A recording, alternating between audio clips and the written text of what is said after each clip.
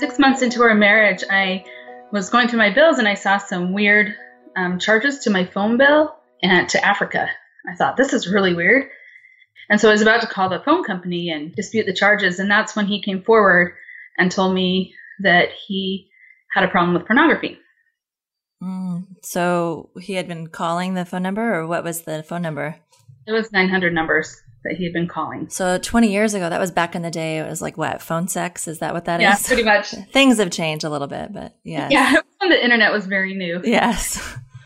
My world just crumbled, just turned upside down. And so I just remember feeling very helpless.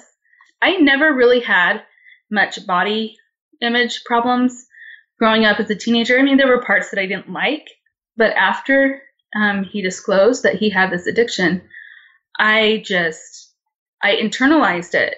And I thought, oh, what is wrong with me? Especially being pregnant. I mean, my belly's getting bigger. And after that, I really felt self-conscious about my body.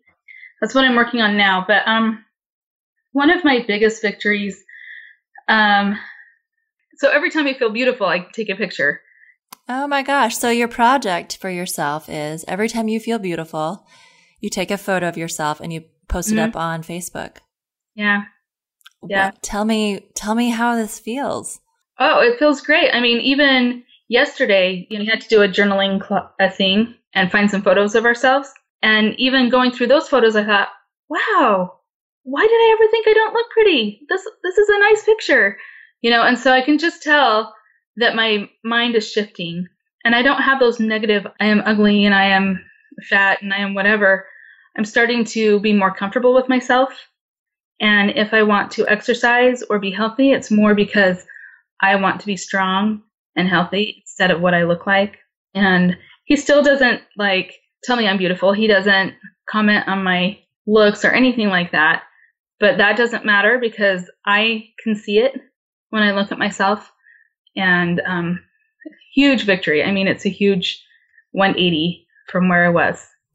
Because pictures are hard for people. For a lot of us, pictures are hard to look at. Pictures are hard to be taken of ourselves. And this is a brave, courageous thing that you've done and you're doing. So what do you notice about the woman in the photo? I guess just what I'm thinking is the word love, just keeps coming, kind of self-love, and just I see kindness, gentleness.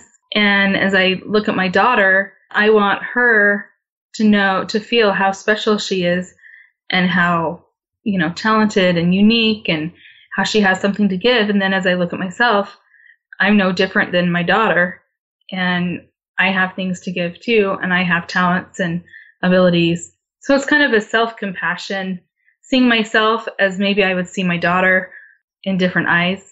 So looking at your daughter, she's just got a kind, sweet face. And it's so similar. It's like a reflection of your own. What do you wish for her? I wish, right now, she is a very confident person.